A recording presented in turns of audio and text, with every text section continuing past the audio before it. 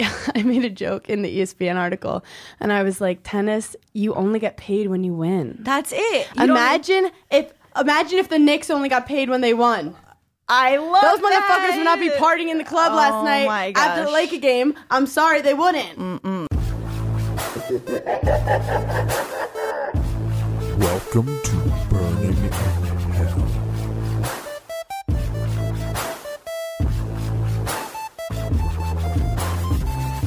Hi guys, welcome to Burning in Hell. I am with our first ever professional athlete, Julia Elbaba. She was the #1 collegiate athlete in Division I for NCAAs for tennis, women's tennis. She won the NCAA tournament, and now she's traveling the world professionally, and she's reached top 400, and she's still on that journey. And she took a break from her travels to come to hell, a place that she might be familiar with. Julia, welcome. Hannah, such a pleasure to be here. Thank you for having me. It's great to see you as always. Are you nervous? I'm already sweating a bit, actually. I'm a little nervous. I think tennis players sweat a lot. Yeah, and clammy hands. Oh, yeah. You'd think we wouldn't have clammy hands because when your hands get sweaty, it's harder to hold the racket. Mm-hmm. But God doesn't care. I wasn't like, and it's not that I wasn't looking forward to this podcast. I just felt more emotion towards this podcast. Like, this is the tennis episode. And I think the first professional athlete I wanted to have on, I wanted to be a tennis player. And everyone makes fun of my podcast because they're like, oh, it's a drinking game. Drink whenever Hannah talks about tennis. And it's like, first of all, you're welcome. You're going to get fucked up. Second of all, it's obviously a huge part of my life. But like, talking with you is going to go through memory lane. Oh, absolutely. And it's like, going to be good and bad. I blocked out a lot of shit. But then there's also a warmth in talking to you and feeling less alone and connected in the journey. Now, Julia and I reconnected. She grew up playing tennis in the East, but were you 2 years younger? So 3 years? I'm 24 right now. Oh my God. Okay, you don't have to make me feel old. 3 years younger. So I knew of her name, but she was always in the younger age bracket. Right. But I was like, oh, that girl Julia Bob is supposed to be good. I mean, like, she's a baby, but she's probably good. And then I started seeing her at University of Virginia, like, on all these articles. And she is, how tall are you? I am 5'5". She's 5'5". Yeah. Strong, extremely quick. How would you describe your game? So I'd say I'm an aggressive baseliner, but all court player because I like to finish some points at the net. You like swinging volleys, don't you? You're one of those. Do. I did a backhand swinging volley, but I hated my forehand swinging volley. I'd always fuck it up. See, I'm already getting dark and down on myself. But let's start with the positive. Okay. Why do we love tennis? Like, what made you fall in love with tennis? Well, I started playing because I thought it was a good way to stay active. Okay, that's a lie. My dad. Tell me the truth. Okay, I'm gonna get honest. My here. dad locked me on the tennis court, handcuffed to the tennis racket, and he whipped me whenever I hit in the net. Just kidding. That would happen. Play tennis or I will disown you as a daughter. Did your dad love tennis? No, actually, so he's a doctor, so he just didn't want me to be one of those kids that went home after school and played video games on the couch. Okay. So instead, he was like, I'm going to sign you up for an after-school program, and you're going to enjoy this, and yeah. So I went out there, and the coach was like, you know what? You're kind of athletic, you're kind of fast, you have good eye-hand coordination. Little by little, I played more and started to compete. What age did you start to compete? I started at 10. The girls 10 and unders. That was a dark time. Why? Because I'd always look at girls and be like, that girl doesn't look like she's 10. Her boobs are huge. There's no way she's only 10. And I'd be this little girl and be like, were you winning? No, I did not win. I was too worried to hurt feelings. And oh my God. Well, that's the thing with Julia. She is so sweet. And what's funny about tennis is that the coaches take pride in being like, you have a killer mentality. Where else in your life is it good to have a killer instinct? Like, if we're going to fucking war, I'm not, on a first date, my coaches said I have a killer instinct. That's how Netflix murder documentaries happen. So you didn't have the killer instinct necessarily early on. What happened? I'd say not.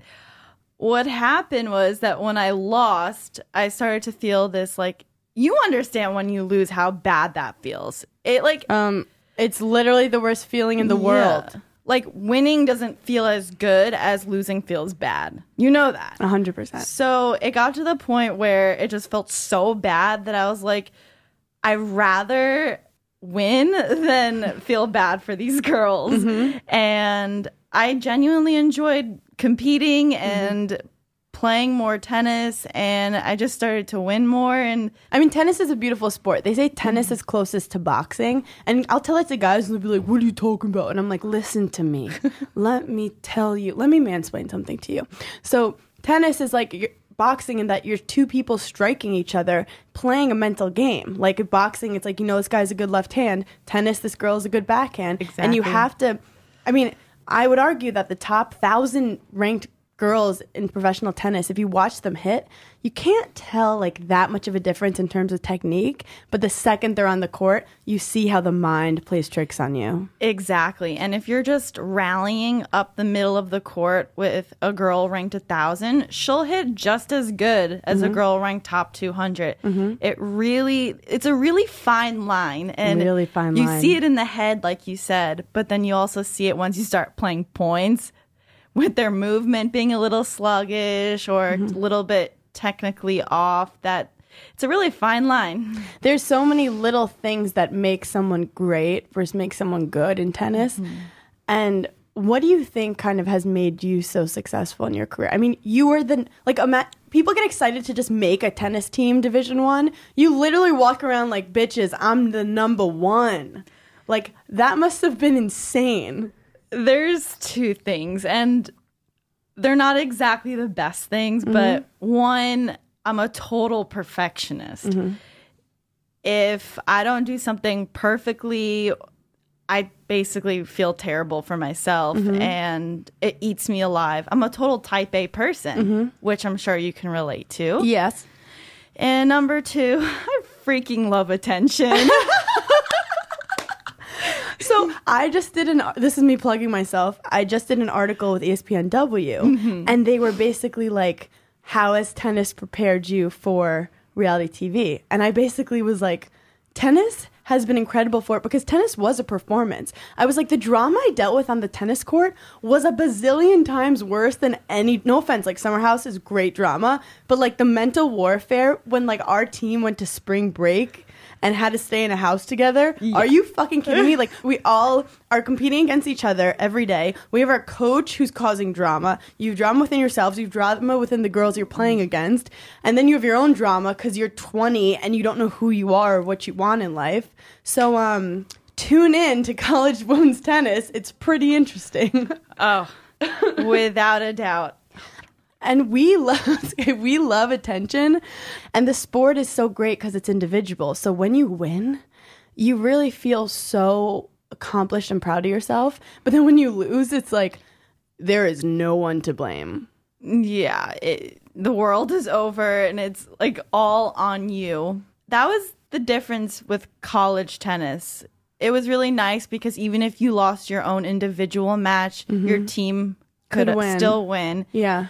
But then there's some players that are more individually oriented and others that are more of a team player. True. So it's just that balance made it unique, and we had a mix of both, so that also made it unique. Yeah, because you're playing team matches and then you go off on your own to try to win the whole thing, and you're even competing against. It's just like so much competition. How do you think that it's affected your relationship with other girls?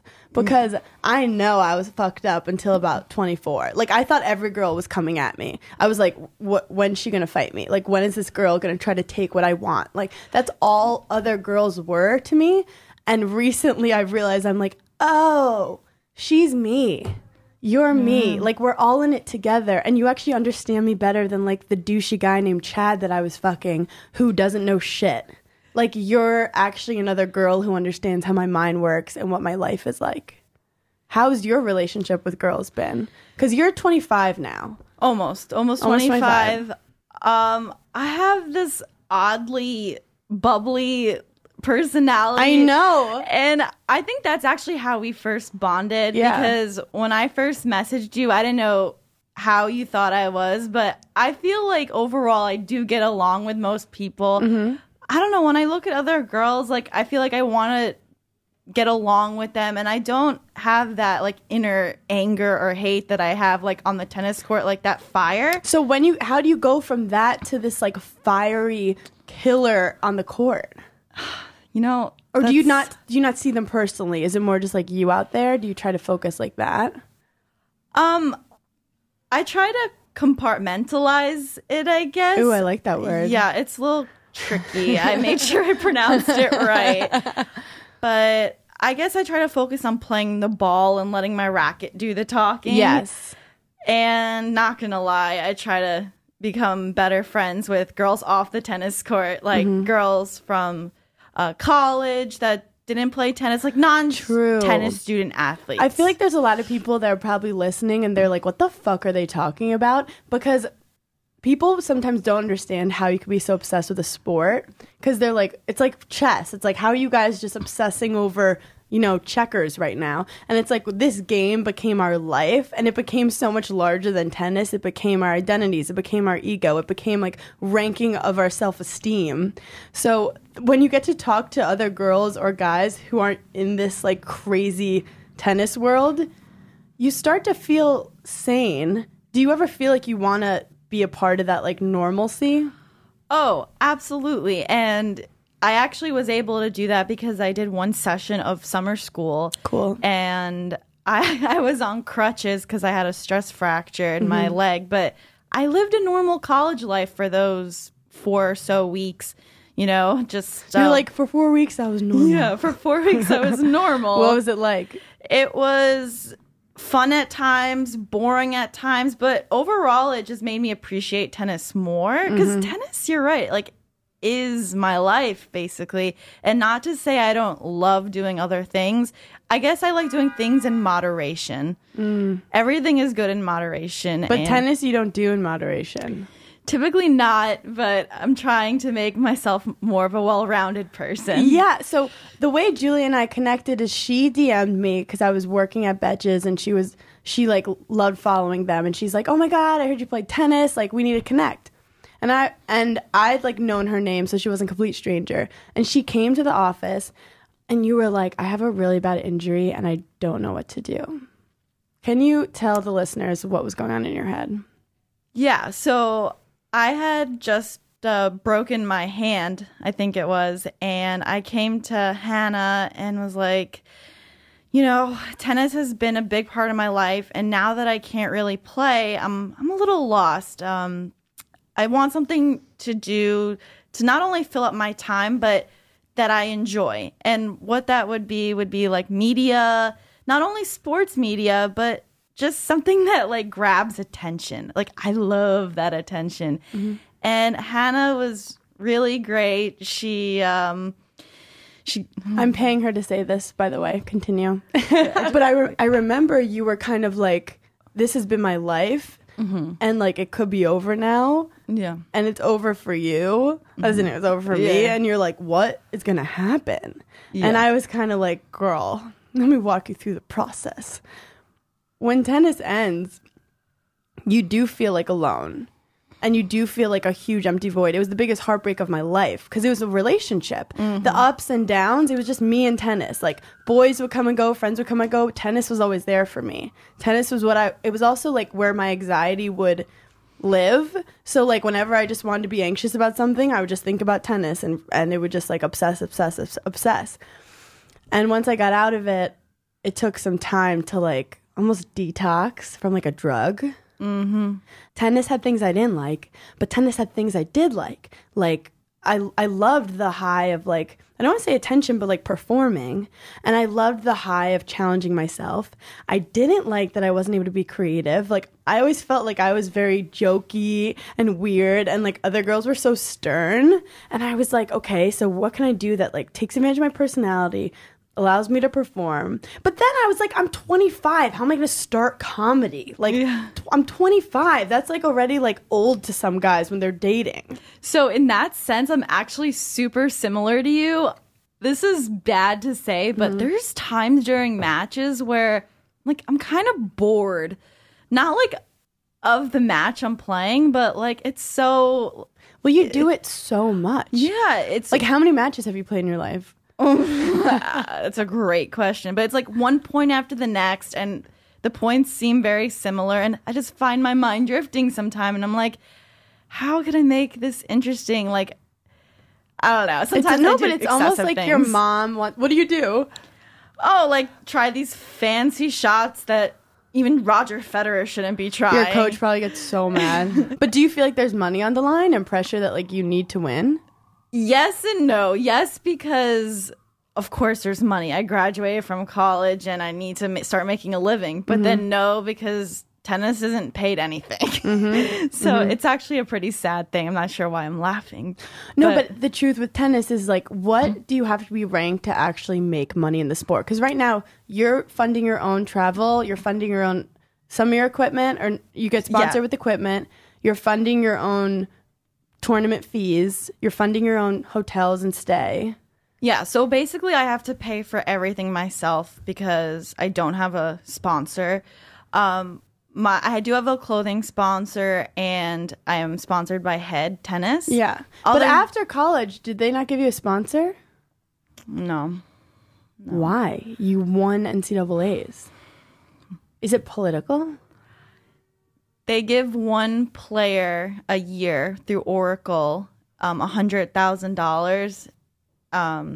And yeah, I was never for US. For US. Why would you give one player 100? Why don't you give two of them 50? Or even 520? Yeah, like be such a big deal. Don't let me get into American tennis politics, but I made a joke in the ESPN article, and I was like, tennis, you only get paid when you win. That's it. Imagine if the Knicks only got paid when they won.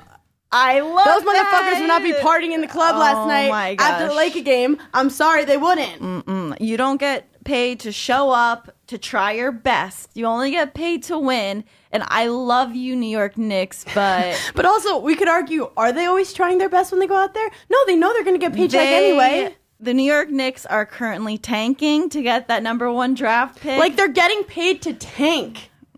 Sorry, and like I love New York Knicks. I love him to death. But like it's tough when there's like tennis and golf are two sports that because it's individual, it's really difficult to go pro. So you're ranked like top 400, and when I say how amazing Julia is at tennis, like I can't even explain. And she is struggling to make a living playing professionally, and she's one of America's top talent. But we believe in you. We think you're doing great. But the point is I want you to be happy. Like, it's not about, like, could you potentially beat girls in the top 20? Like, I know you probably can. It's about, do you want this to be your life? And that's what's weird with tennis. You have that little girl dream, but then you also have big girl life. Big girl life involves, like, a lot of things. And you've changed from that little 12-year-old who, like, wanted to win the U.S. Open. Absolutely. And I think the way I've dealt with those feelings is starting a blog. A blog has been a great way to like outlet my feelings and my emotions, but then also, just network out to other people like you and just get involved with social media because I graduated from UVA with a degree in media, so it's definitely a passion of mine. And so it just doesn't feel like tennis is my whole life. It feels like I have other things going on. But you're right. At the end of the day, I know it is. And it's hard. What's it like dating on tour? Oh, my gosh. I'm so glad you asked. So dating life is very, very difficult as, you're traveling a lot. You're training a lot. So not only is going on dates difficult, but guys get scared of girls that are away a lot. And that has made it difficult. I resort to the dating apps and, it's pretty common now. And I think at first it's like really cool. Like, oh my God, you're a tennis player. And then you're like, yeah, I'm free in 3 weeks. I'm free in 3 weeks. Yeah. Like, what? Yeah. And you're always going to choose tennis practice over them. Like, because once you don't, that means like your heart isn't in it. Right. And that's difficult. What's it like with the guys on the pro tour? Like, I know my opinions, but like, what's your experience with guys on the tennis pro tour? Because they're in a similar situation as us too. We don't have all the same tournaments together, but occasionally the men's is in the same location. Yeah, so sometimes the men's and the women's tournaments are mixed. Is there a lot of flirting? There is a good amount of flirting, and you actually see a big difference in the way that the girls show up to practice. Hair, makeup, oh my God, more on fleek than in general. Yeah. But the girls that I do know that are dating tennis players, are actually pretty unhappy, and I hate to say it, cheated on. Damn. Yeah, it's rough. Getting the tea. Mm-hmm. Is it because they're... But it's like... Also, a lot of tennis players are narcissistic. Like, we all have narcissistic streaks. It's all about you. We're like comedians. We're very similar. So, like, tennis guys can just, like, think... when they're good, they think they're, like, the greatest thing that ever happened. But it's true. When you win a match, you think you're the greatest thing that ever happened. But then when you lose a match, you're like, why do I even play tennis? I could lose to a 4-year-old right now. Like, I get so low. The biggest highs and lows. The biggest highs and lows. When you win, you feel like... there's nothing wrong with life. Like, everything's perfect. Yes, you're the greatest you're thing. Great at everything. Yeah, all of a sudden. But it really is a drug. Like, I don't do drugs because, like, I did tennis for 20 years and I needed to, like, get the needle out of my arm. Right. Sorry, that was very graphic. No. But at the end of the day, we joke about, like, things that aren't working. But, like, you are a top performing athlete. And I think that athlete performance can go into a lot of different other industries. Do you have any advice for dealing with pressure situations for people who are listening? So it was funny because I was thinking about this earlier today. If I can go back in time and tell myself when I was in 12th grade getting recruited by colleges, because that was a time when I was most anxious. 8 a.m. matches, having a line of coaches right at my court at 8 a.m. in the morning. Be like, I just rolled out of bed, yet I have to perform at my very best. This is my future. I had just sprained my ankle before clay courts, so I had been obviously feeling a little off. And I remember the Notre Dame coach came, and I'm very aware during tennis. I know who everyone's watching. It's really bad. My brain moves too much. And he came to watch, and instead of being like, let's fucking go, let's do this, I double faulted 3 times in a row, and he walked away, and I was like, my whole life just flashed before my eyes. These things happen, and you're just like, why is God doing this to me? And it's like, no, you were being insecure, and you let it happen. So I'm just like, how do I not do that? So I'm going to segue into the word you just said, serve, because nobody really understands how stressful that shot is. Because I'm training now at the USTA and the National Tennis Center in Flushing. Yeah. And there's a lot of girls that are around that 12th grade age that are near me on the courts. And they're going through that college process, and all they can say is, I can't serve when the coaches are watching. Mm-hmm. I don't know what that correlation is between the nerves of the serve. It's kind of like when the ball's coming to you, you have less time to think, but when you're about to serve, you're you have that quietness and you have too much control to fuck it up. It's kind of like pitching as a baseball player. It's just you have too much quietness and control to start the point. It's crazy because you literally see the physical results of the fucked up stuff going on in your head. But what advice can you give people, when you're dealing with those kind of demons and those kinds of nerves? I think the best advice would be to just take a moment and beware of your surroundings. Just embrace where you are and be like, okay, it's life. I'm on a tennis court. All is good. It's a pressure moment. Let's embrace it. I wouldn't do that. I wouldn't embrace it. Yeah. I was just so fucking stressed. I wouldn't then either. But right now, thinking back, if you asked me this a few years ago, I probably would have had a better answer. But when you were playing college tennis, why do you think you were the best in the nation? I think in college tennis, it worked really well for me because I had my coach on court with me, someone to communicate with. Mm-hmm. He didn't necessarily tell me what to do all the time, but just having that moral support, that physical support of someone right there on your bench. Did you think you were good enough to be best in the nation? In college tennis? Yeah. I thought so just because of how well me and my coach worked together. And he really believed in you? He 100% believed in me more than I believed in myself. He saw me at my worst before he recruited me, and that's when I knew, when he still wanted me, that this was going to work. And if he liked me at my worst, he would definitely like me at my best. When was your worst? My worst was during the recruitment process. Because you were just a mess? I was very stressed. This is actually how we first bonded. We both have extreme levels of anxiety. Yeah. And I think it's because we're high-level tennis players. Were you aware that it was extreme anxiety?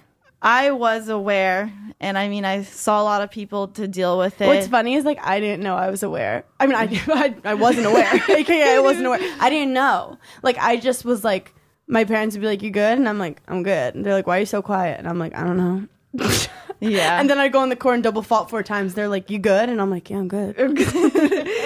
Yeah. So he saw you when you were just kind of like not performing your best. Not performing my best. And I think he understood that I was dealing with a lot of stress and anxiety, but somehow he still wanted me. And he saw glimpses of an amazing fighter and someone that competed really well, and that could be a good teammate. And he said that's what attracted me to him the most. And actually, I played my best tennis almost of the whole 4 years in the first few months I got to college my freshman year. Wow. There's an All-American tournament. It's called All-Americans in California. And you start in the pre-qualifying. And I went through 3 matches in the pre-qualifying because I was just a freshman.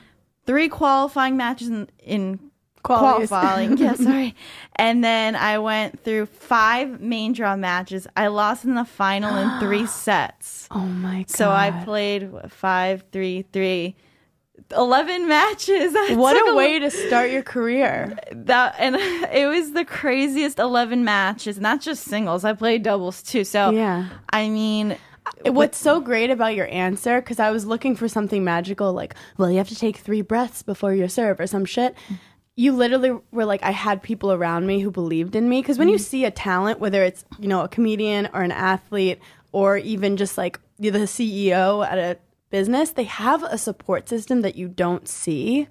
And like, I actually didn't have that in college. Like my freshman year, they had, what was it? Like the team championships were in Wisconsin, Madison, Wisconsin. Yeah, the national indoors. Yeah, the national indoors. And I got to play Duke.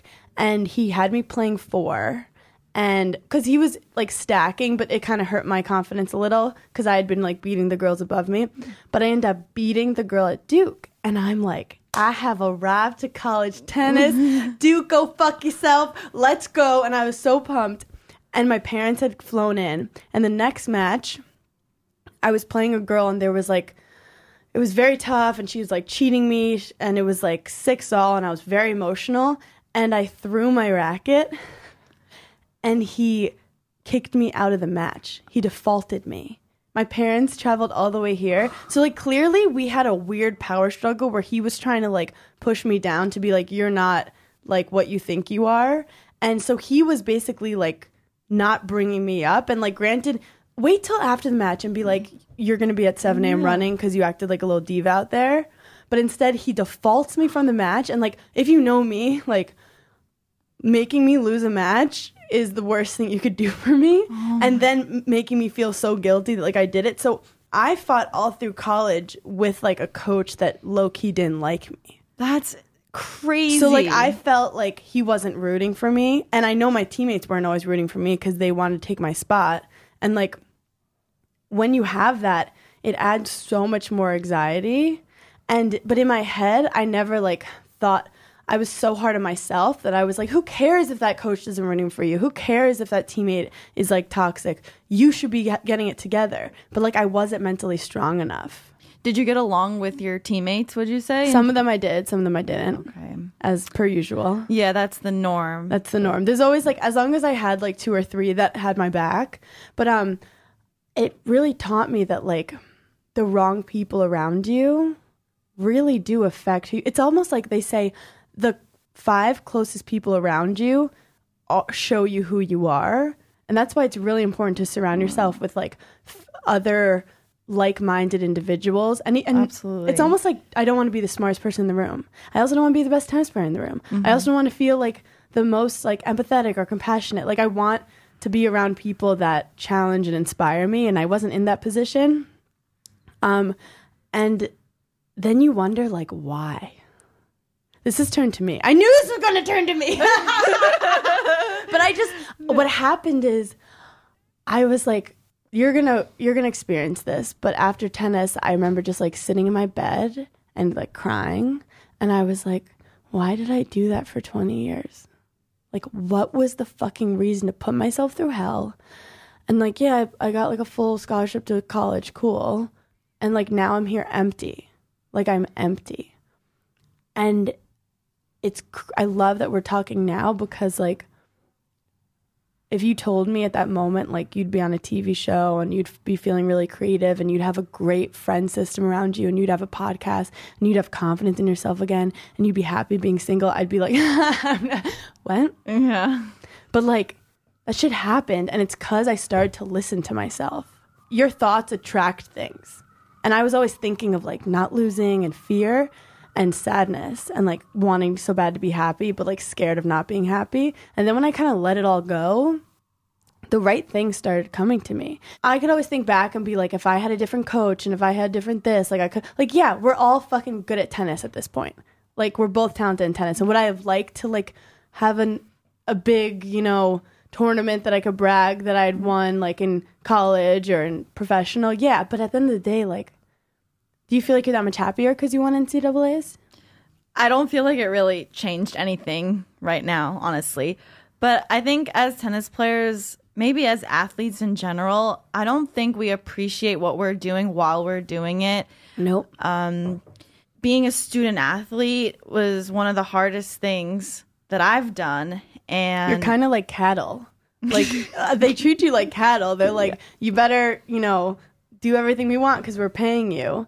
But then you get a free education. And exactly. So a lot of people would kill for a free education. Some people just play tennis to get a scholarship. So we should be feeling pretty badass for that. Yes. I know. Sorry, I got dark and now you're bringing me back up. You're like, Hannah, don't cry. But I feel like gratefulness is really important. And I think some people around me weren't grateful for the situation either. It's like, oh, we're in Arizona because of my tennis at this beautiful thing with this beautiful opportunity. Why don't we be grateful right now that the family's together instead of us all fighting because I lost second round because I choked in the third set, you know? I just feel like, did you ever feel, this is weird, but did you ever feel happy when you got sad about other things besides tennis because it made you feel normal? Oh, yeah, absolutely. I mean, anything that doesn't have to do with tennis sometimes makes you feel like a normal person all over again. It's so weird. When I broke up with my first boyfriend and I cried, it was the greatest feeling in the world because I was like, oh my God, I'm crying about something besides tennis. I only cried about tennis until I was like 18. Exactly. Which is so sad. Did you used to cry during matches? Oh my gosh, that was my go-to. That was my go-to. I used to play so well crying while I'm hitting. Sometimes I would cry so much that I can't even see the ball. I feel like I lost this point because there was too much water in my eye. But it like helped you get it out. Like you were like, you know, like things are just going wrong and you had to cry it out. By the way, we're talking about matches when I was legit like 20. I cried during college matches too. Yeah. It's a really emotional sport. No one listening is going to truly understand you're that. Fucking alone out there. You're on an island and it's a war zone. Yeah. And you can't call a timeout. You can't pass it. Tennis, like, built my character so much in terms of people are like, oh, are you nervous? Like, go on a podcast, like, go on a TV show. I'm like, bitch, you don't know what kind of shit I've been through in this life. Yeah. Like, there's nothing more embarrassing than double faulting in front of Notre Dame 3 times and your parents watching the scholarship just fall through your hands. Yeah, I think the best thing is that tennis is so rewarding, but it could be not rewarding, but it's also extremely rewarding when things go well. How about the feeling of having to clinch a match when it's 3-all? Oh, yeah. Because you're alone, when you do win, like, it can get right to your ego. And that's also what I had to learn, that, like, if I detached, tennis was too close to my ego, and the highs got way too high for me and the lows were way too low. If I were to do it again, I would literally look at it as just like a facet of my life that enhances me and fulfills me, and not literally like if I would treat myself like if I lose to this girl, like I'm going to be just so mad at myself and feel so bad about myself. And like that was just, I couldn't stop thinking like that. That's how I always thought. And I did win a lot. Yeah. And that's the problem. Like, I wish I got injured or had like a really bad losing streak so I could have reconfigured my brain. Again, these are my issues. Okay. We're going to play our first game called Heaven or Hell. Heaven or hell? First scenario, playing Serena Williams. Oh, that's yeah, I was like waiting to. That's a scenario. Oh, total heaven. Have you played her before? I've never played her, but I have played players. She's ranked like 30 right now, not even 1. Yeah. It's like not even number 1 in the world. What's going on? Slacking. No, but I've played players in like that top 30 range, but playing her would be heaven. When you're playing a girl in the top 30, is it really different? So it was just 3 weeks ago. I was in Dubai. Yeah. I was playing a girl named Polona Herkog. Yep. And oh, yeah. She's athletic. Huge serve, tall, blonde. Very tall girl.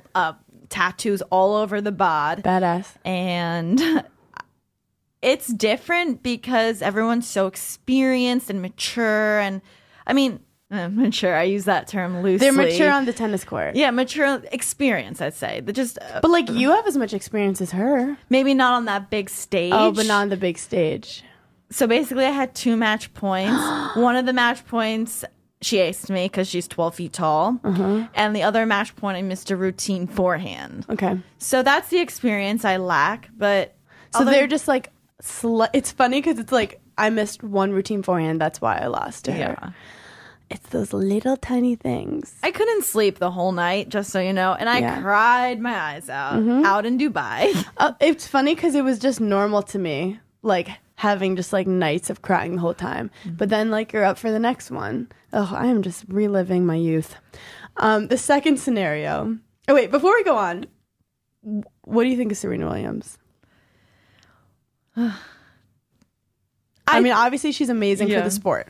I think she's a fierce competitor. I love how she's basically a tiger out there. I feel like she uses the mom card too much. Like, we get you're a mom, but there's a lot of other moms out there. Not everything is against her, you know, but I respect her. I'll just say I respect her. I feel the same way. How do you feel about Maria Sharapova? You know, she's actually been disappearing a little bit from the scene, I feel like. But what do you mean by the scene? Like she's playing in less tournaments? Or she's getting injured, and she's not as young as I remember her to be. She's like, you know, somewhere in her 30s, and I don't see her as like a threat to other people anymore as much as I did in the past. She's not really a beast. Okay. And who's one of your favorite like top players as a person? As a person, I really like Petra Kvitova. Oh, is she sweet? She's sweet. She's been through a lot. I don't know if you heard the story, but someone broke into her apartment and like sliced her hand. And she came back and won a Grand Slam this year. Wow. Actually, the Australian Open. So it really takes... She's incredible. Yeah, takes a big heart. That's some Monica Seles stuff. Do you feel like a lot of the girls on tour suffer from mental health issues? Oh, absolutely. And in every training room at WTA tournaments, they say if you hear something, say something. If you talk to someone that's dealing with something like that you should be worried about, please come to us. Like, these mental health issues are real, between, you know, suicidal thoughts to body image issues. It ranges from the whole spectrum. Can you tell me about this whole like betting thing that's happening? Can you just tell people about like what your messages look like? Oh my goodness. So I didn't know this, but apparently like professional tennis has like a ton of betting, even like the smaller tournaments that like Julia competes in a ton of. Tell them what goes on. So, yes, the betting is a real thing. Basically, these people that we don't know are not only showing up to our tournaments, but they're also behind screens keeping track of our scores. And if we lose, they will message you horrible things over Facebook, Twitter, Instagram. They will send you horrible graphics, videos, you name it, and basically tell you not only that they want you to like die of cancer, but your whole family. So you get death threats. You get death threats. How have you been coping with that? You know, some girls on tour actually have become very depressed because of them. For me, I don't know why, but I look at them and laugh and be like, wow, these people actually, they're betting on women's tennis. What's more unpredictable than women's tennis? Like, you've really got to be mentally unstable. Well, it's true. Well, and to threaten someone's life over $200 that year, or whatever they're betting. Who knows actually what they're betting? But this is a side that, like, you would have never anticipated to have to deal with. Like, it's enough that you want to kill yourself after losing. You don't need people messaging you that they want to kill you. Exactly. We have 10 minutes left. So I want to end with 7 deadly sins. 7 deadly sins. What are you greedy about? Attention. You're so funny. What do you like? What kind of attention do you like? Social media attention. I don't know what it is, but it's not through posting images that, because most girls, I think, like attention on their photos. For me, I want to be known as like this really funny girl. Like, today is National Awkward Moments Day. So it's basically my national holiday. Because anyone that knows me, like through tennis, knows I say the most awkward stuff of all time. And so I've been doing this thing on my social media where I'm like posting my awkward moments as they happen. Has social media made you feel more normal, considering growing up, like, you were playing tennis while other girls were socializing?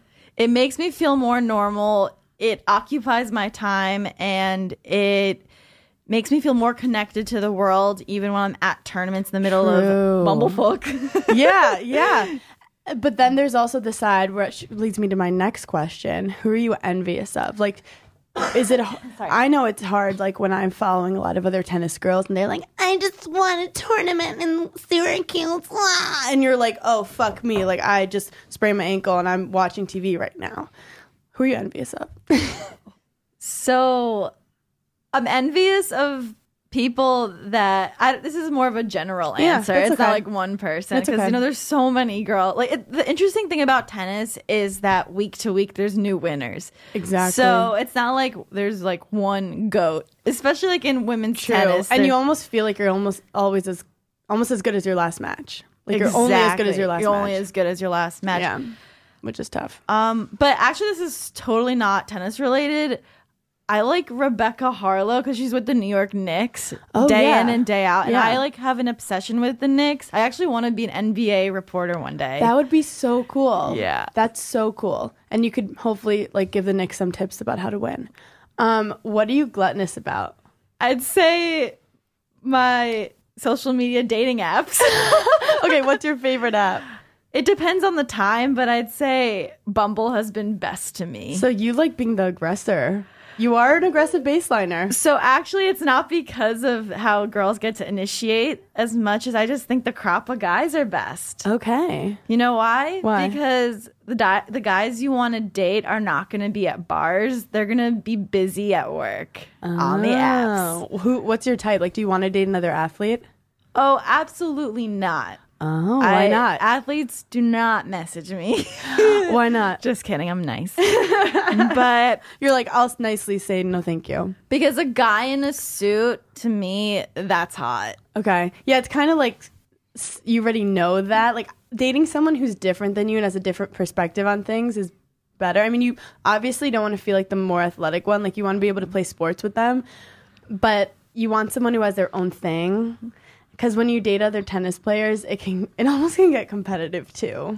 Like, don't get me wrong, I want a guy that can pick me up. Like, I don't want this super frail dude that's never hit up the gym. Yeah. But if he has brains and has a good job, like, that's really attractive. Okay, boys, if you're listening and you have a brain, I know a lot of you don't, but if you do, please hit her up. When was the last time you experienced extreme wrath? So, not so funny, but I'd say the terrorism in New Zealand. That really was upsetting to me. It's funny because that is upsetting. Yeah. You missing a backhand, like, you can feel like it's like the end of the world, but like that's an actual issue. Like I've broken so many rackets in college. I was like good in juniors. College, I was like, fuck this. Have you broken a lot of rackets? Okay, so I've broken 2 rackets in my entire career, and every time I tell this story a lot because it's funny, but every time I break a racket, the first thing that comes to mind is there's people out there that can't afford rackets. Julia, what are you doing? Yeah. Well, that's what like I was raised on, and then like things get dark. Yeah. Things get dark. And when you're upset and you're holding a racket that you know if you hit the right way will just crumble in your hand. Oh, I just orgasm. Anyway, we're so weird. Oh, we're so weird. Okay. When was the last time you were a sloth? Usually anytime I come back from tournaments, I totally veg out. Like I have signs on my door like do not disturb. Well, you need to like emotionally and physically just heal. Oh, yeah. And with food. Because I love junk. Oreos or... Do you have a trainer that gets pissed at you? Sort of, but I don't keep him in the loop on my cheat days. Good. How often do you have cheat days? When I'm not competing, I'd say... Like, every day. Just kidding. Parts of every day, probably. Okay, truthfully, like... I let something slide on the weekends, especially if I'm home. How do you normally eat? Like, what's your diet? I just try to make sure I always incorporate a veggies, protein, and some carbs, but in moderation carbs. But carbs are life. Pizza's life. I'm a New Yorker, whatever. But and bagels, hello? Bagels, such a trapping in New Yorker. When was the last time you lusted over someone? And I'm not going to say Carl. Oh my God, you have to. No, you have to. I can't. Here, this I'll say. Who have you ever lusted over on the Summer House cast? Well, Carl Radke, if you hear this, I've lusted over you. Wait, why do you like Carl? Because he's tall, dark, and handsome. He is. I have to say, at the Burning in Hell premiere, or at the Burning in Hell premiere party, he looked good in a suit. We were both wearing that same red shade. It was a great picture. Oh, because you need to have someone who looks good in photos with you. It's very important. What do you do to cope with your hell? Ooh. And what advice would you give people? So I know a lot of people say breathing really helps, but it doesn't help me. Mm-hmm. So the thing that's helped me the most with my anxiety or mental issues is being vocal about it. I think keeping everything locked in is the worst thing you can do. If you can find the way to like talk to someone, it could be anyone, like a friend, a pet, just even hearing yourself talk about it. Mm-hmm. I think it really helps. And I think people underestimate how bad anxiety is and how it really destroys you. So if you know someone that's dealing with anxiety, don't take it lightly, even though it sounds like it's not real. It is real. I love that so much. Julia, I'm so happy you came. I had so much fun with you. We went dark, now we're light, and I wish you the best of luck in your career and all your endeavors after that. Thank you so much for having me, Hannah. You're amazing. Thank you, honey. I'll be there with you guys in hell next time. Bye.